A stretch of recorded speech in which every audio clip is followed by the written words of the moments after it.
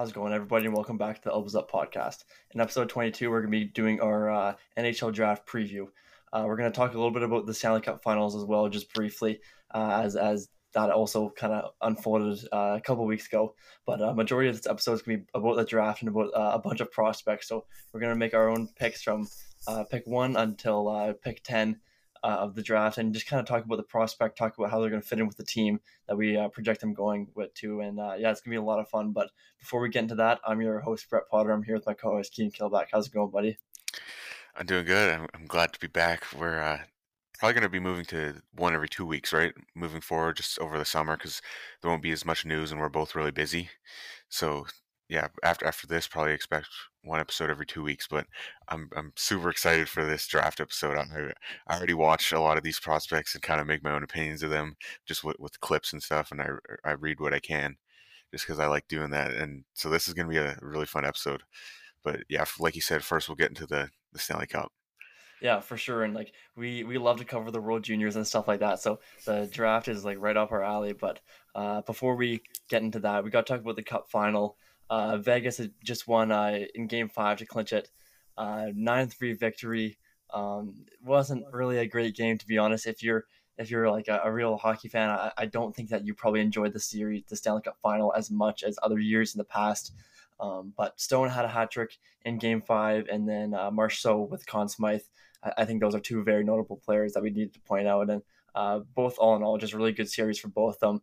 I had Marchessault with the Conn Smythe going into that game, but at the end of it, I kind of thought it could have went either way between him and Stone. But I'm happy that Marchessault got it, just as he was kind of one of the golden misfits or whatever. But like all in all, Vegas, really good season from them, obviously, and Adin Hill just kind of stood on his head when he needs to be. So I think that's kind of the storyline from this series. Hey.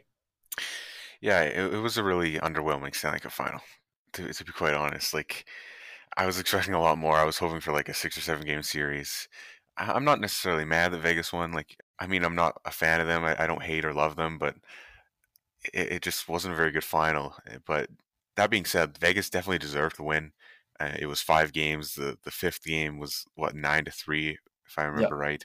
And it was like 7-1 at some point, I think, going into the third. it was So ugly. Yeah. yeah, it wasn't even fun to watch. Like you're sitting there, nobody is interested in the game that the team's going to win the Stanley Cup.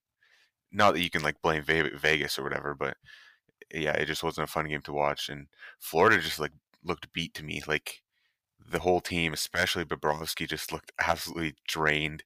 Like just nothing left in them. Like by the end of that Game 5, like there were countless, probably like 100, not 100, but there were countless high danger chances in that third period for Florida or for Vegas, where you would think that Florida would be pressing, right? Like their season's on the line. If you don't win this game, your season's literally over. You lose the chance to win the cup, and there just was no pushback at all, really. Like they weren't really generating any offense, and they were giving up countless chances on their own net, and Bobrovsky was just left out to dry the whole game, and they didn't even pull him. The Yeah. poor guy. Yeah, the game, I guess for that series, Florida was kind of going to go as far as Bobrovsky could still take them, and unfortunately, he just didn't have enough left in him. But I think a lot of people were saying like he played so terrible, but I don't really blame him. Like he was left out to dry in that last game, and he wasn't as good obviously in the finals as the series beforehand. But I still think you can't blame him for anything. Like he played his heart out the whole playoffs, and I think the rest of the team really let him down.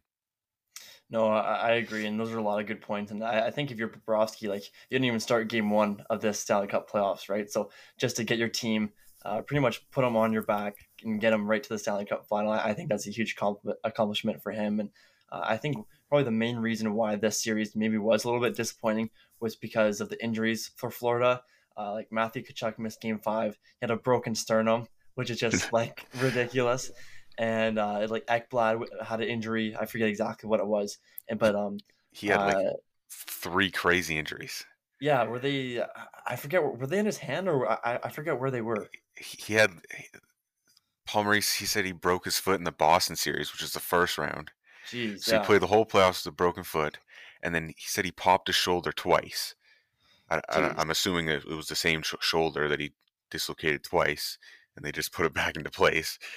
And there's something else. Like I think he had a torn oblique or something. Like Just just ridiculous. Like yeah, like injuries that would put you out for a couple of weeks, and he played through them. And yeah, Maurice also said there was a lot of other guys who were injured that he didn't mention. Like, so you never really know how many of their guys were actually playing at full health. Like I'm sure Bennett or Reinhardt also had a couple injuries because those guys were logging a lot of minutes too. But yeah, all in all, kind of just to sum up this series, I was a little bit disappointed, but it was only a matter of time of before Vegas won it. They went to the final 2 of the last 6 years, conference finals 4 of the last 6 years. So they were just right there, and I think this is another example of Stanley Cup winning teams need to have a lot of experience before they get over that hurdle and can finally win the cup. Like we've seen a lot of teams in the past be right there and then they get it done, where a lot of young and up and coming teams are going to have to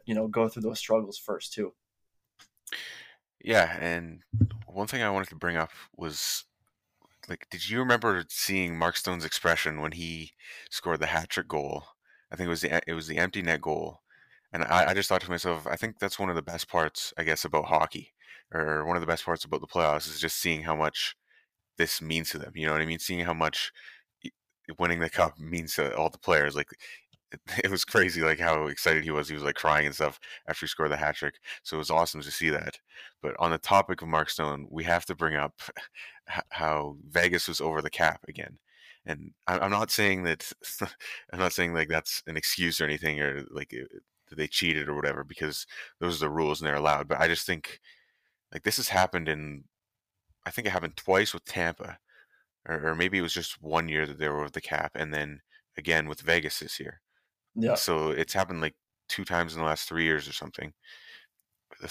Two of the last three champions were like well over the cap, where they got arguably their best player to return, coincidentally or maybe not, right before the playoffs. Like you can't tell me that those guys couldn't have played the last maybe 5 games of the season. Like I'm sure that they would have been ready if their team wasn't comfortably in the playoffs. Like if they needed to play, they could have. but 100%. but they didn't because they didn't have the salary cap. But then once playoffs come, salary cap is out the window, and I think that that's just one of the dumbest rules in sports, in my opinion. Like I think the salary cap is what makes hockey so different than other sports. We've touched on this before, but I think it's what makes it better in terms of parity and like competition. Just how it's a lot easier for the weaker teams to get better quicker, and there's just like the best team versus the worst team is a lot closer in hockey than any other league Yeah, because of the salary cap. Because you don't have teams like the Yankees and the Dodgers, spending all the money in the world, getting the best free agent every year. So I really like salary cap, and I hope it always stays. I just don't understand why you would get rid of it in the playoffs. And it was only a matter of time until a team started to take advantage of that, like they have, and now it's happened 2 of the last 3 years. It's probably going to keep happening. Like I think Boston did it as well this year with Taylor Hall. He came back just in time. They didn't win the cup, but like still, like so, like I don't know. They've got to do something about this. I think that they need to, quite simply. It's pretty easy to just make the salary cap still a rule in the playoffs. Like that's what they have to do, in my opinion. yeah, and like don't get me wrong, like it is extremely frustrating as a hockey fan to like see these teams and these champions over the salary cap by 8 to 10 million. But I think if any of us were in their position, like I know I would do the exact same thing if I was given that opportunity, right? And Yeah. maybe that's kind of screwed up, but it's like at the end of the day, you gotta do what's best for your team to win Stanley Cup, right? And with these rules, that's the best thing to do. Unfortunately, is kind of cheat the system, which is really screwed up. But Don't hate the I think player, hate the game. exactly. Like, I think it's only a matter of time before this rule changes. I'm hoping in the next 2 to 3 years, we can, like kind of change that rule. But like, it kind of just seems like it's kind of like a cheat code almost on how to win a cup. And like, yeah, like it's just so fishy where Kucherov and Stone, like their first game back from major injuries, like where they out 2 to 3, maybe even like 4 months, are the first game of playoffs. Like that's just it's too good Yeah. to be true, right? So I hope they can get that rule out here soon. But Yeah, who knows with Bettman. But anyways, I think we're gonna start to get into our draft preview. What we're gonna do is we're gonna start from the first overall pick, and we're gonna each go back and forth all the way down to number 10. So I think with the number one pick, it's a bit of a toss up here. So let's hear who you got for number one. Obviously, Bedard, as you will as well, and everybody else in the world. There's not much to really say about this guy. I didn't even write down notes for him. I had a few notes on a bunch of the other guys towards the bottom of the list that people might not know about, but everybody knows Bedard. I know enough in my head about him that I don't need to write down notes about him, right? Like, Yeah, he's the obvious first overall pick. A team would have to be crazy not to take him. He's going to be, I think, he's going to be one of the best players in the world for sure. I think he's like almost like a mix of Austin Matthews and Connor McDavid with like his shot and his skating. Like, I mean, he's not as good of a skater as McDavid, but I'd say he's probably a bit better than Matthews skating yeah. wise. And then he's got a shot just like Matthews. So his potential is to be maybe the best one in the league behind McDavid, to be honest, in like as soon as a few years from now. Yeah, I agree. And he's a generational type goal scorer, and he's already got like a strength and a release that's like world class. And I wouldn't say that he's as good of a skater as McDavid. I don't think he ever will be, but I would agree that his playmaking and his shot are definitely a combination of McDavid and Matthews, respectively. Um, I think going into the World Juniors, I kind of just saw him more as a shooter and almost more of like Ovechkin, where he might just like kind of do it himself and just create for himself. But in the World Juniors, you saw his playmaking, and that was unbelievable. Like, and his backdoor like tap ins to Gunther on the power play just opened up more shots for him, and which made him even more dangerous scorer. So I think that is going to translate to the NHL very, very like effortlessly. And he's a bit of a smaller player. He was listed at 5'9" at the combine, but I think his strength, his speed and agility, and his overall competitiveness is not gonna like weather him at all in the NHL. Like it's kind of a smaller league now than it was 10, 15 years ago. So that is definitely in his favor. But for the traits that I just listed that he has, I don't see him like getting pushed around like maybe some other guys like that are other smaller guys in the league. So yeah, I think you'd be crazy to think about taking anyone other than Bedard. It's hard to say if he's going to be as good as McDavid or better, but yeah, I think it's crazy to see that maybe in the future in the Olympics we're going to get to see a Bedard McDavid line. Yeah, you mentioned his size. I think he was listed at 5'9.75" or something. So I'm basically rounded up to 5'10", I guess. Yeah, But I wouldn't worry about his size too much because if you've seen him at the draft combine, he he's is huge. yoked. Yeah, He's absolutely yoked already yeah, at 17, more than any other prospect there, probably because he works harder than all of them, which is just another reason that he is going to reach his potential, in my opinion, because of how hard he works, and he's already so strong. He's like 180 already, and only at 5'9" and 17. So he's going to put on even more weight, even more muscle, and probably reach like 200 pounds over the next couple of years. And I wouldn't worry about his size too much. That's pretty much close to what Crosby is right now. So I wouldn't worry about it.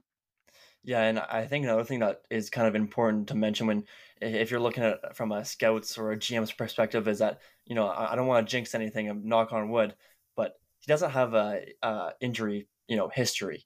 Like he's been relatively healthy throughout his whole career, and like not like McDavid, where like McDavid broke his hand in junior, and I think he had other like injuries as well. So yeah, Bedard he's been relatively healthy his whole career, and some notable awards for him this year were CHL Player of the Year, CHL Top Draft Prospect, CHL Top Scorer, World Junior Championship Tournament MVP, and he was the inaugural IIHF Men's Player of the Year award for all of Hockey Canada. So just padding the stats to his resume, and I'm sure that this list is going to continue to grow throughout his NHL career. But as far as player comparisons, yeah, I like the McDavid comparison as well. But I think just for his strengths, I think they correlate the most with Austin Matthews. I was actually really close to going with Ovechkin for this one, but I think just how he releases the puck is so much similar to Matthews, where Ovechkin's more of like a 1T guy. So just for his release and honestly his overall two-way game is more similar to Matthews as well. Yeah, I completely agree. I had Matthews written down if I had to choose one, but like I said, I think he's kind of a mix between Matthews and McDavid. All right, so now going into the second overall pick, it belongs to Anaheim Ducks, and I think this is another obvious pick. I got Adam Fantilli, center out of Michigan. He's an elite skater. I think he's the best skater in this draft. Extremely high hockey IQ, a really good goal scorer, and he's not really a defensive liability either. So, he didn't really have a great performance in the World Juniors, and I know a lot of Canadians, including myself, were expecting more from him. But if you look at his stats with Michigan, you can't deny that this guy is a really like world class type player, and that he is no consolation prize by any means in these sweepstakes. And he's a Hobie Baker Award winner as a freshman, and only two guys before him have done that. And he joined Jack Eichel and Paul Kariya to do that. So just crazy season from him. He also performed well at international tournaments. We said World Juniors, he was a gold medalist there, kind of had a smaller role, but he played really well in the World Championships just in the spring, and he won a gold medal there too. So yeah, I'm super high on Adam Fantilli. I got him as a player comparison of Jonathan Taves. I think he can be like a prime Taves where he can like score 30 or so a year, and but he can also play the two-way game, and he can set up his teammates, and he kind of does everything like really well at a high all-star level, I'd say.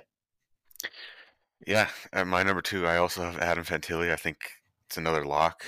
In most years, I would say 90% of years, he'd be the first overall pick. Like he won the Hobie Baker as a freshman.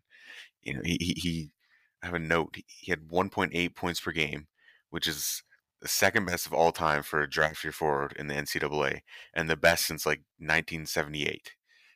So the guy who did it played way back then when scoring was a lot higher. So it's crazy. His numbers are really comparable to Jack Eichel's in their rookie years in the NCAA, or their freshman years in the NCAA. So I honestly think that Fantilli has like a really good chance at becoming a superstar. Yeah, for sure.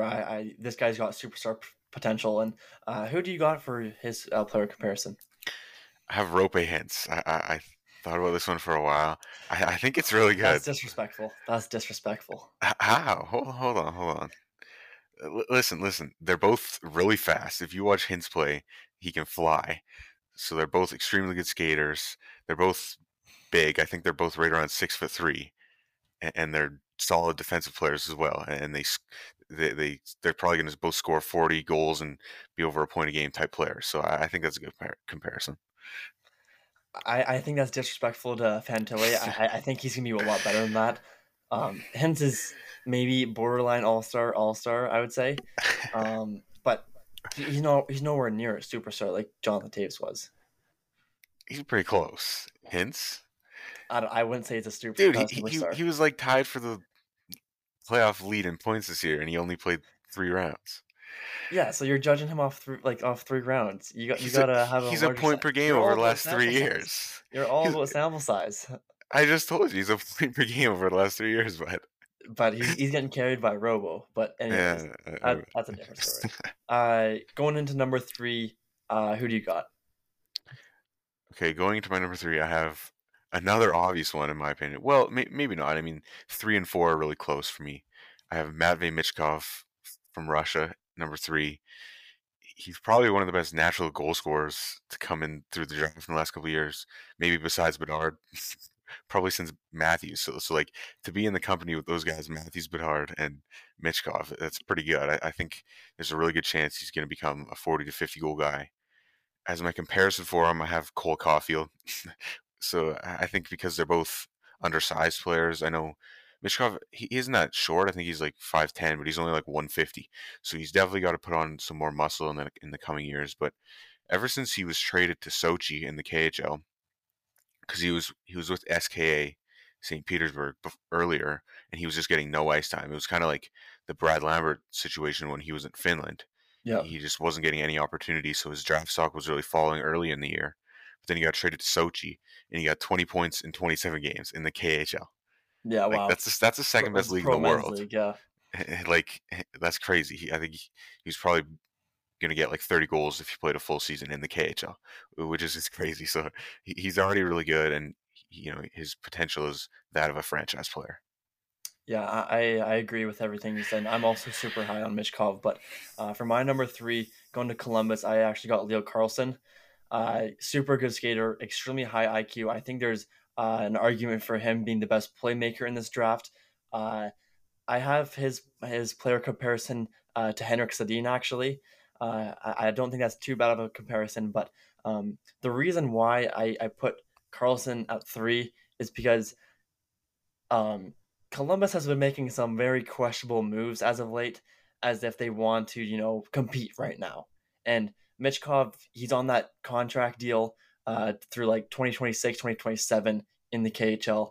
And Leo Carlson can come over next year, right? So it just, if I was Columbus, I would take Michkov, but I believe they're going to take Carlson just because they've been making the Provorov trades. They've been making other trades where it seems like they want to try to make the playoffs next year. And I think Carlson gives them that their best chance of doing that. So based on their history of what they've been doing this offseason, I think they're going to go with Carlson. But yeah, I think Michkov's the better player. Yeah, all the points you made, I agree with, and I think that he probably could get drafted third overall. But I took this more of as a ranking rather than a mock draft, so that's why I have Michkov ahead of him because I think that he's just a bit better. But that takes me into my fourth pick, which is Leo Carlson as well. So they're kind of neck and neck, but it just depends on whether wh- what the team kind of needs, whether they'll get drafted or. And in my case, I took it more of as a ranking, right? So I have Mishkov over him. But getting into Carlson, like you said, I agree with everything. He's got great size. For a comparison, I actually took his countryman as well. He took Sedin, right, from Sweden. Yep. I took Matt Sundin. I like Uh, that comparison too. yeah, they have similar size. They're both big guys. They're both big centermen, and they're both really good at protecting the puck. I guess that's probably Carlson's best trait is his ability to hold onto the puck, his puck control.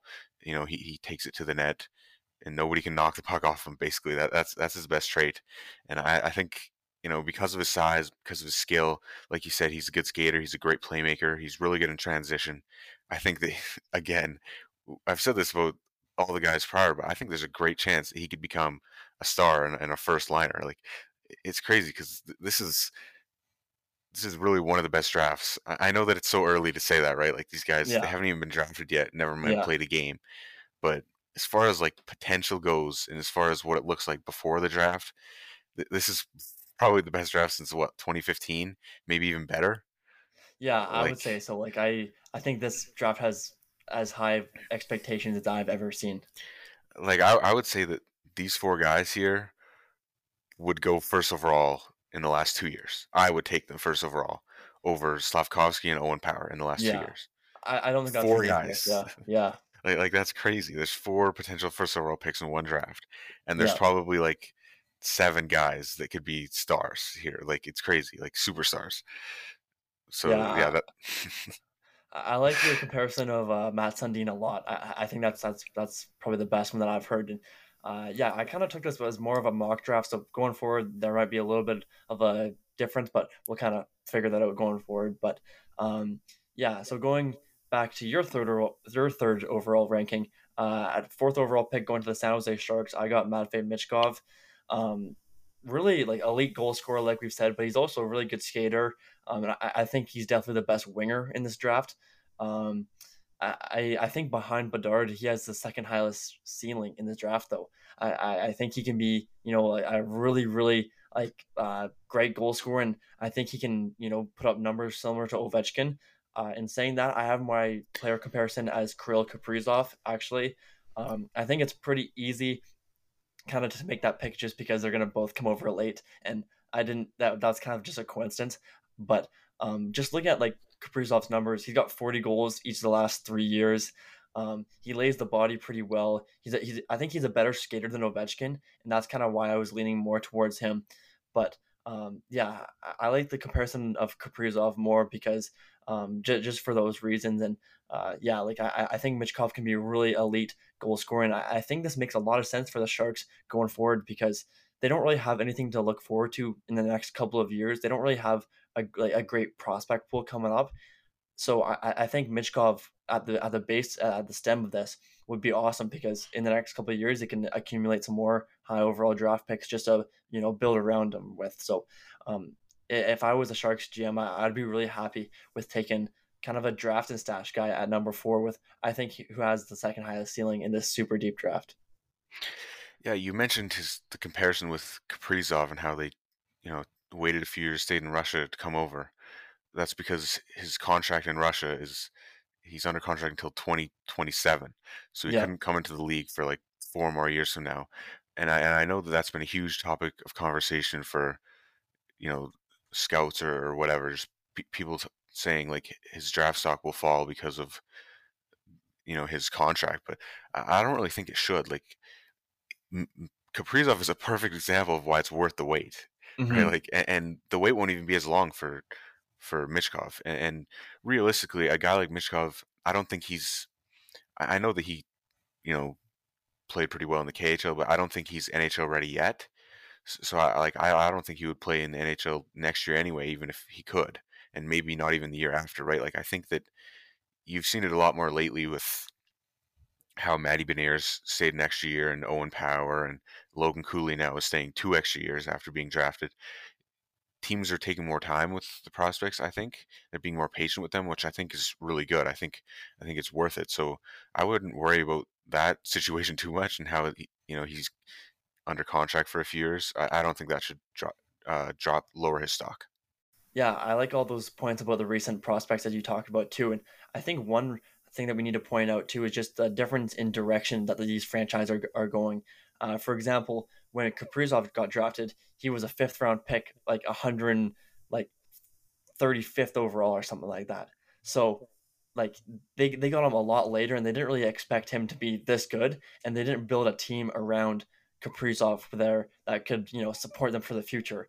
They definitely have a great squad with him and around him now, but it's a lot different when you're taking Michkov and hopefully the Sharks take Michkov is that even in these next couple of years, you're going to be able to provide Mishkov with really good two-way centers, maybe a really good goalie, potentially some back-end defenseman that can also help him on the power play. Like you're going to be able to really build around this player, similar to almost like you see in the NBA, where like you can kind of just pick and choose players to build around a superstar player. And I can definitely see this with Mitchkov, and I think that's why I like him going to the Sharks a lot more than other teams, is because you can really build around him.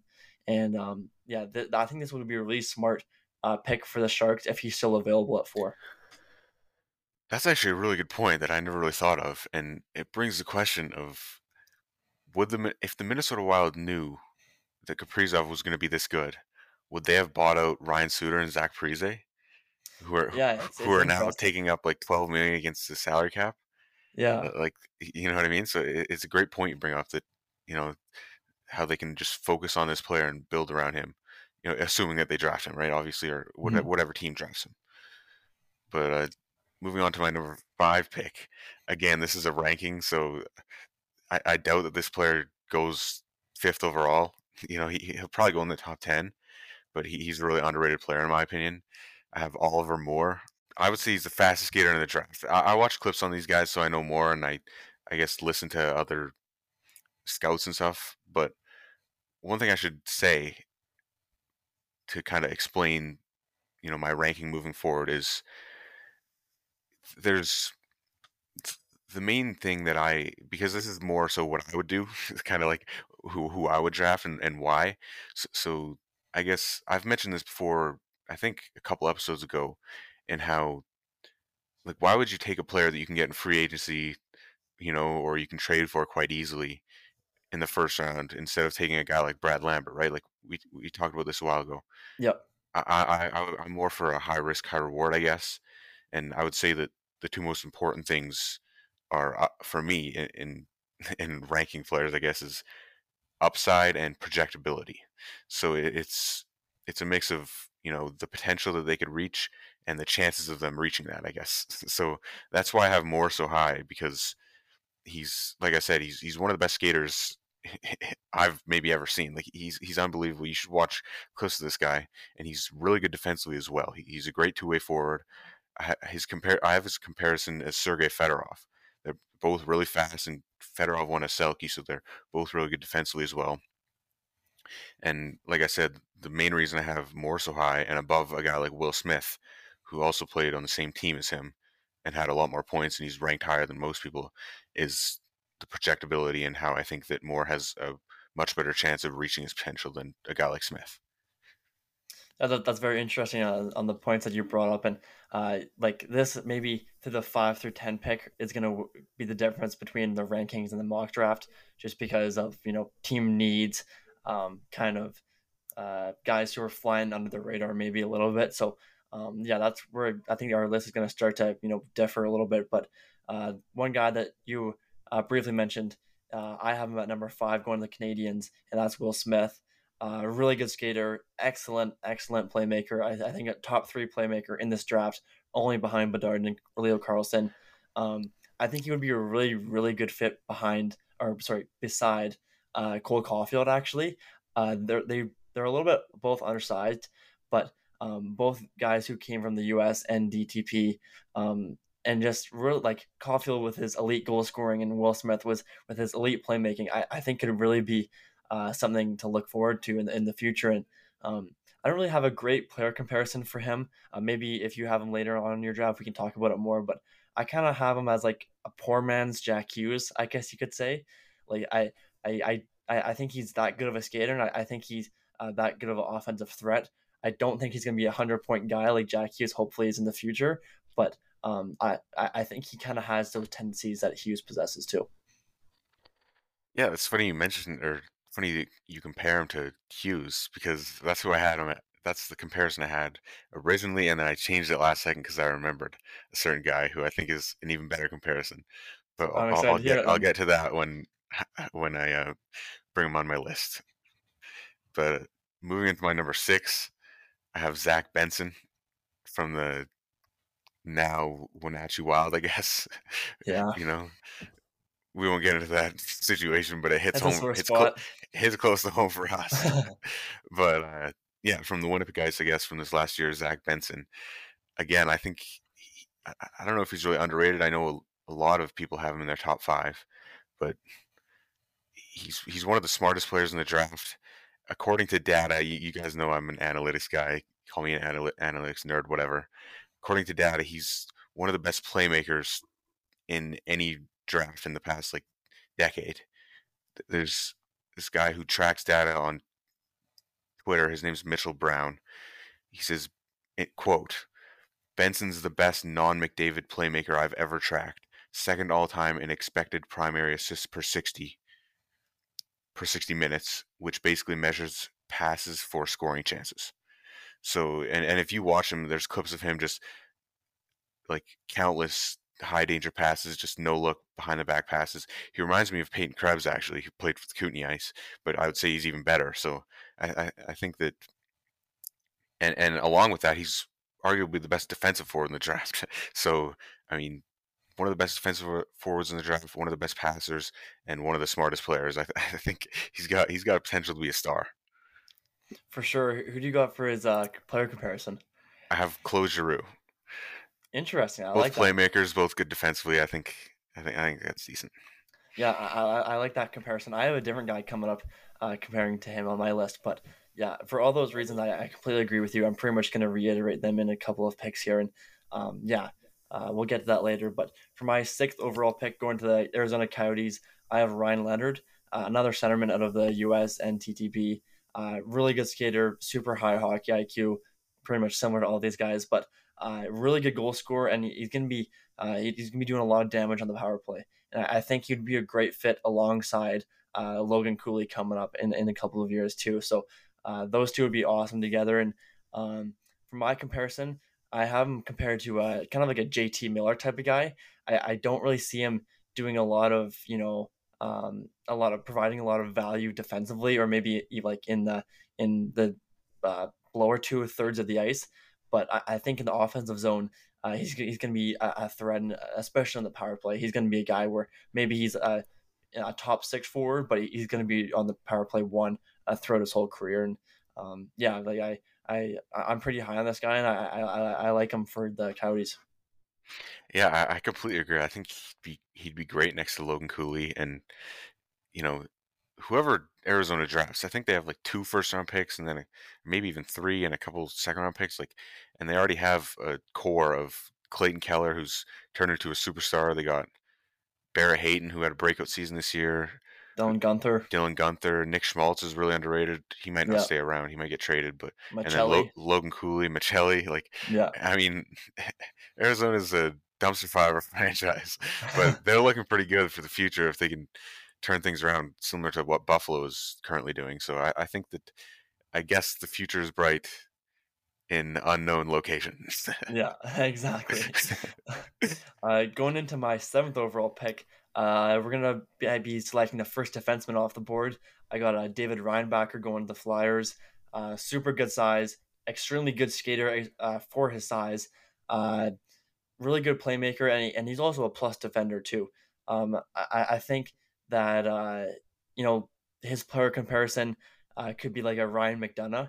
I see him as maybe not the best at anything in the league, but I see him as a guy who's going to be really good, a skater, hockey IQ, playmaking, maybe score a couple of goals here and there, but really good defenders, someone you could put on the power play and penalty kill. So that's why I picked McDonough. I don't really see him, getting Norris nods by any means, but we're getting down to the seventh overall pick, which is still a great accomplishment, but maybe not someone you're going to see win the Vezina, but turn out the Vezina, the Norris. But yeah, so I got Ryan Backer at 7.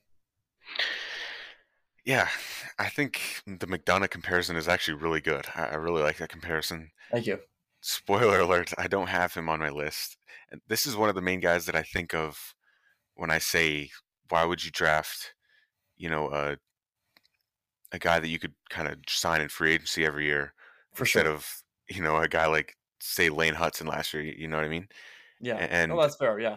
no, and I'm not like hating on your pick or whatever, because I know that yours is more of a mock draft, but just in terms of how, in my opinion, I don't think Reinbacher has much upside to become like a star player.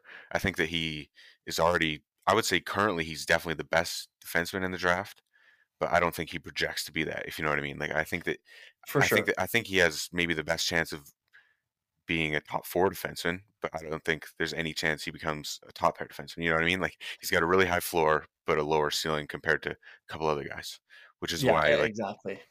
like I said, I'd rather draft a high upside guy. Which again, a lot of it rankings just have to do with what you think is projectable and how you would draft. Like, would you rather a guy, to become your second pair defenseman, or would you rather take a risk and draft somebody who could become more than that or less, 50-50 kind of thing. So that's one of the most interesting parts about the draft. But just to kind of explain what I like to do, I guess, is, or what I would do if I was in that situation, is I would try to draft, I guess, the best player available for the future. Yeah, and I think saying that he has a high floor and a low ceiling probably is a good way to put it. And I agree when I say he's probably not going to get the Norris nods that you'd like to get in a defenseman, but I think that he's going to be still a really good defenseman, and I think he's worthy of going seventh overall. Yeah, and like I said, I think he's definitely the best defenseman currently. Like, he played really well in the Swiss league offensively, and I think he's one of the best defensive defensemen as well. So, like, I think he's definitely like top 15 or 20 in a draft ranking. But I just wouldn't take him in the top 10, because I would rather take a guy that could potentially be better than that for sure. But moving on to my seventh pick, I have Will Smith, guy you had going fifth to Montreal.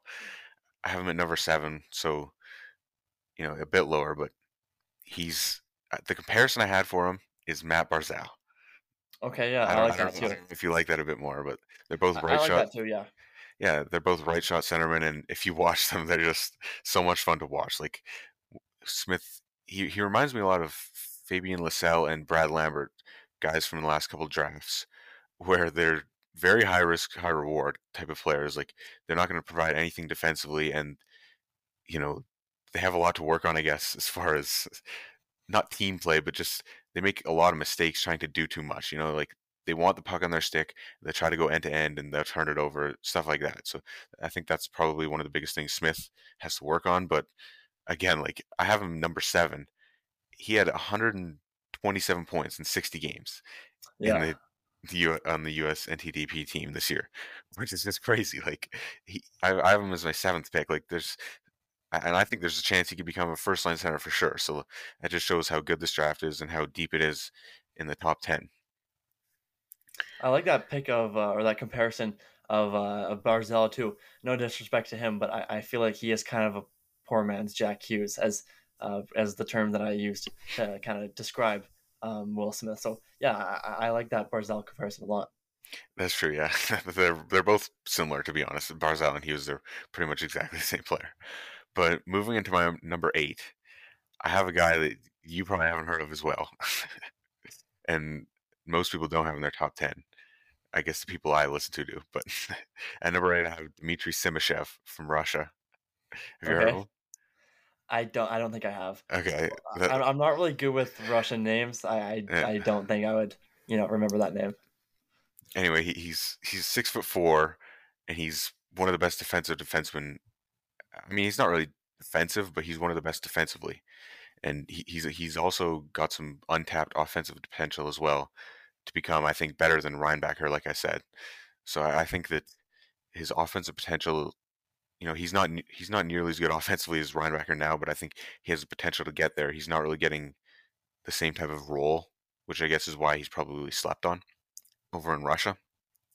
I feel like you see that a lot in Europe, just where guys get buried in the lineup. He played in the KHL, he's not getting any ice time, you know, so which is why they kind of don't produce as much, and they might get slept on. Similar to Lambert last year, like I said. I feel like I bring up Lambert every episode. He's so good for comparisons and when talking Yeah. about draft prospects. But yeah, like I said, I think he's one of the best skating defensemen, maybe the best in the draft, and he's also really good defensively. And he's 6'4". So, like I said, he's not the best now, but as far as upside goes, and I think with his tools, he's really projectable. He's got a great chance at reaching that potential. So even though like he's not, I would say as good as Ryan Becker now, I think he'll be better in the future. All right, so at my number 8 pick, a guy that you previously mentioned as well was Zach Benson from the Winnipeg Ice. Really good skater, elite goal scorer, and he's also plays that defensive game that you kind of compare to in Claude Giroux, which I think is a really good pick too. But I think he's a bit of a better skater than Giroux. So I don't really think about that name, but that is a good comparison. But I got Bryn Point actually. I could be him. I could see him kind of being someone with those kind of type of player. But yeah, like super high on Benton. I feel like you covered him and his playmaking a lot, so I don't really need to touch on any of that. But yeah, I'm super high also on Zach Benson. Moving on to my number 9 pick, I have Gavin Brindley from NCAA. He played on the World Junior team this year for the USA, and I thought he was one of the best players, despite being only 17. He I would really agree. stood Yeah. out, and that's where I first heard of him. And then I kind of followed him along after that, and then he started to just only get better and better after that. Again, I'd say he's probably underrated, but the main reason for that is because he's undersized. He's only 5'9", but I'm not worried about that at all because he reminds me of Logan Stankoven, where I think he could kind of become a guy like that, where he gets drafted in like the second round. He probably won't go in the second round, but like the late first round, and then he'll end up being a steal.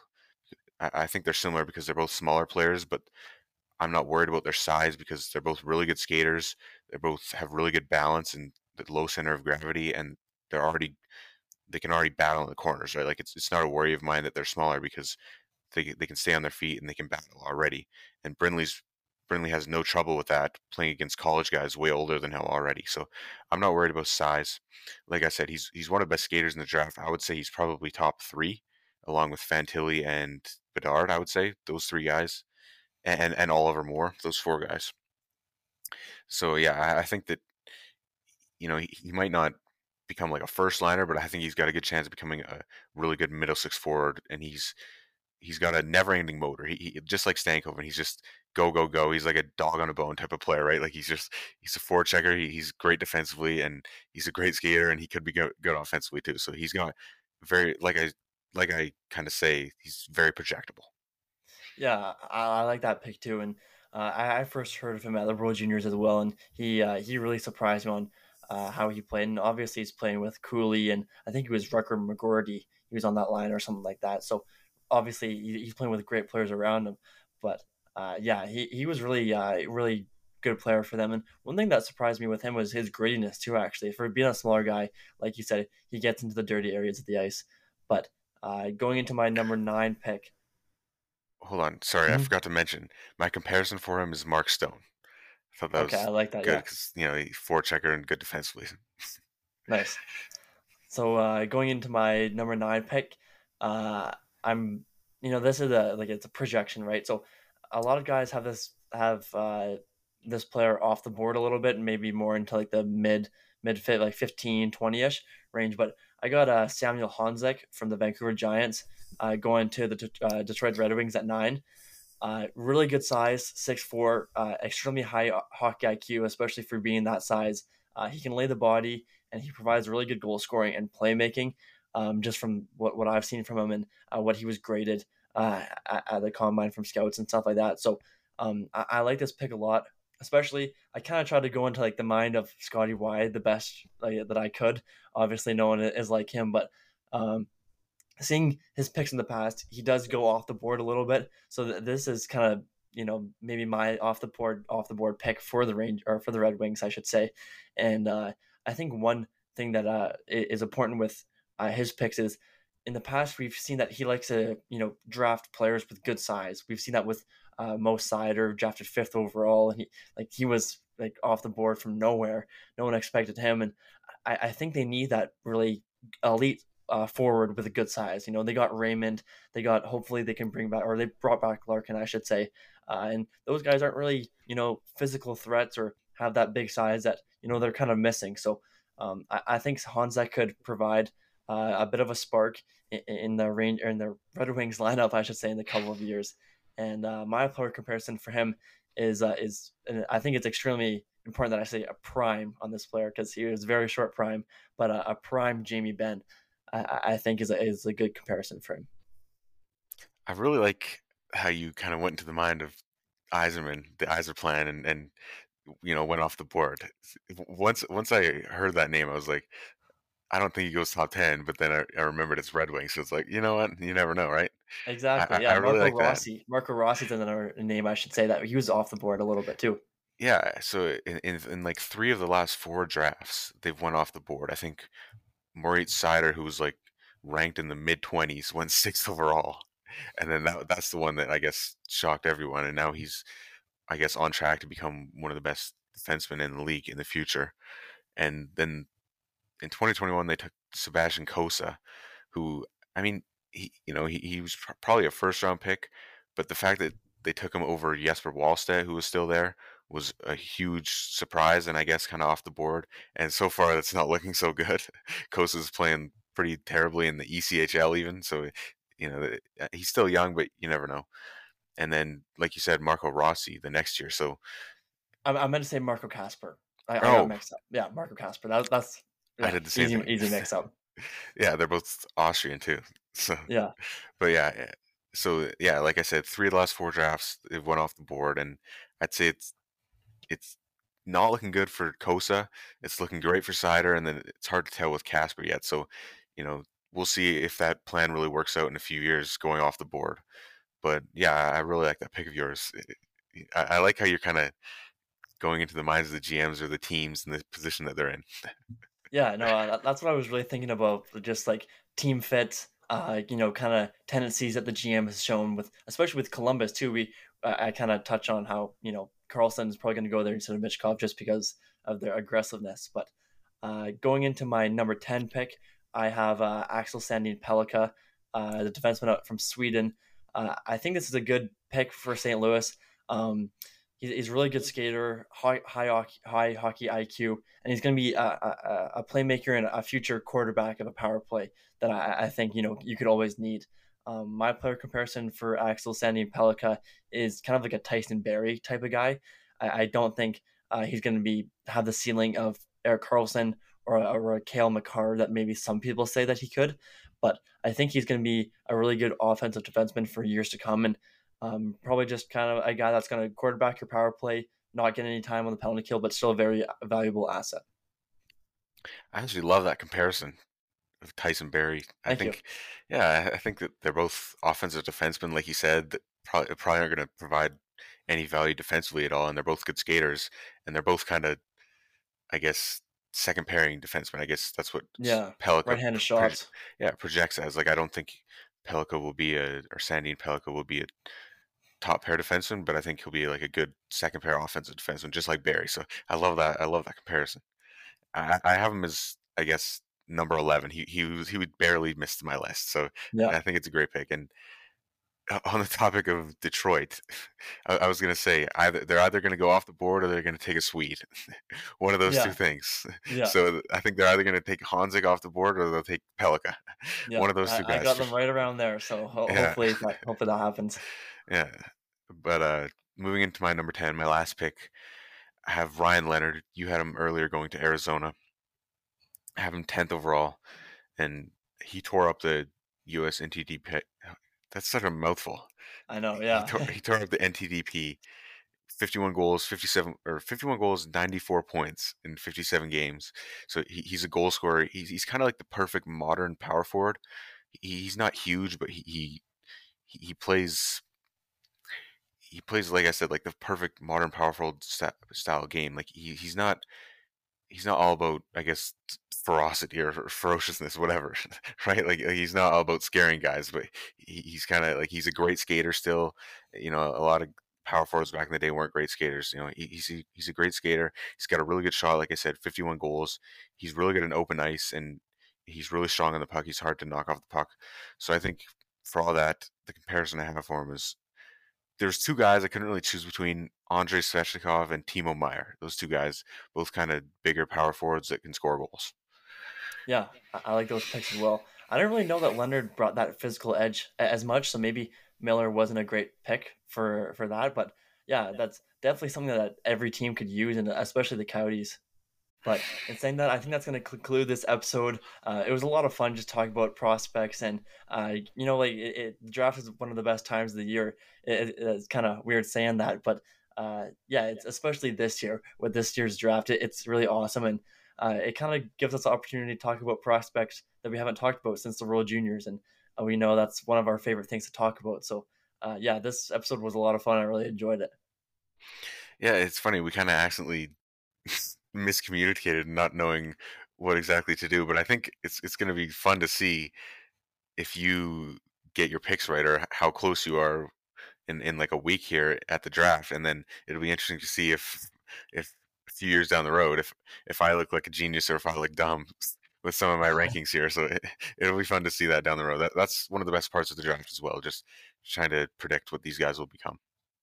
Yeah, and like even though it was kind of a miscommunication between us, it was nice to have a little bit of both. Seeing like maybe the prediction, hopefully realistic point of view, and then your point of view where you can talk about some prospects that maybe people haven't heard about, like Oliver Moore or that one Russian guy. I forget his name already, but Yeah, kind of guys that aren't really talked about enough, and when they're picked in the mid first round or early second round, people are gonna maybe have a little bit of insight about them, and I know I will after learning about them from you. So, yeah, that's awesome. But I think with that all being said, that's going to conclude it for this episode. Thanks for listening. Have a good one.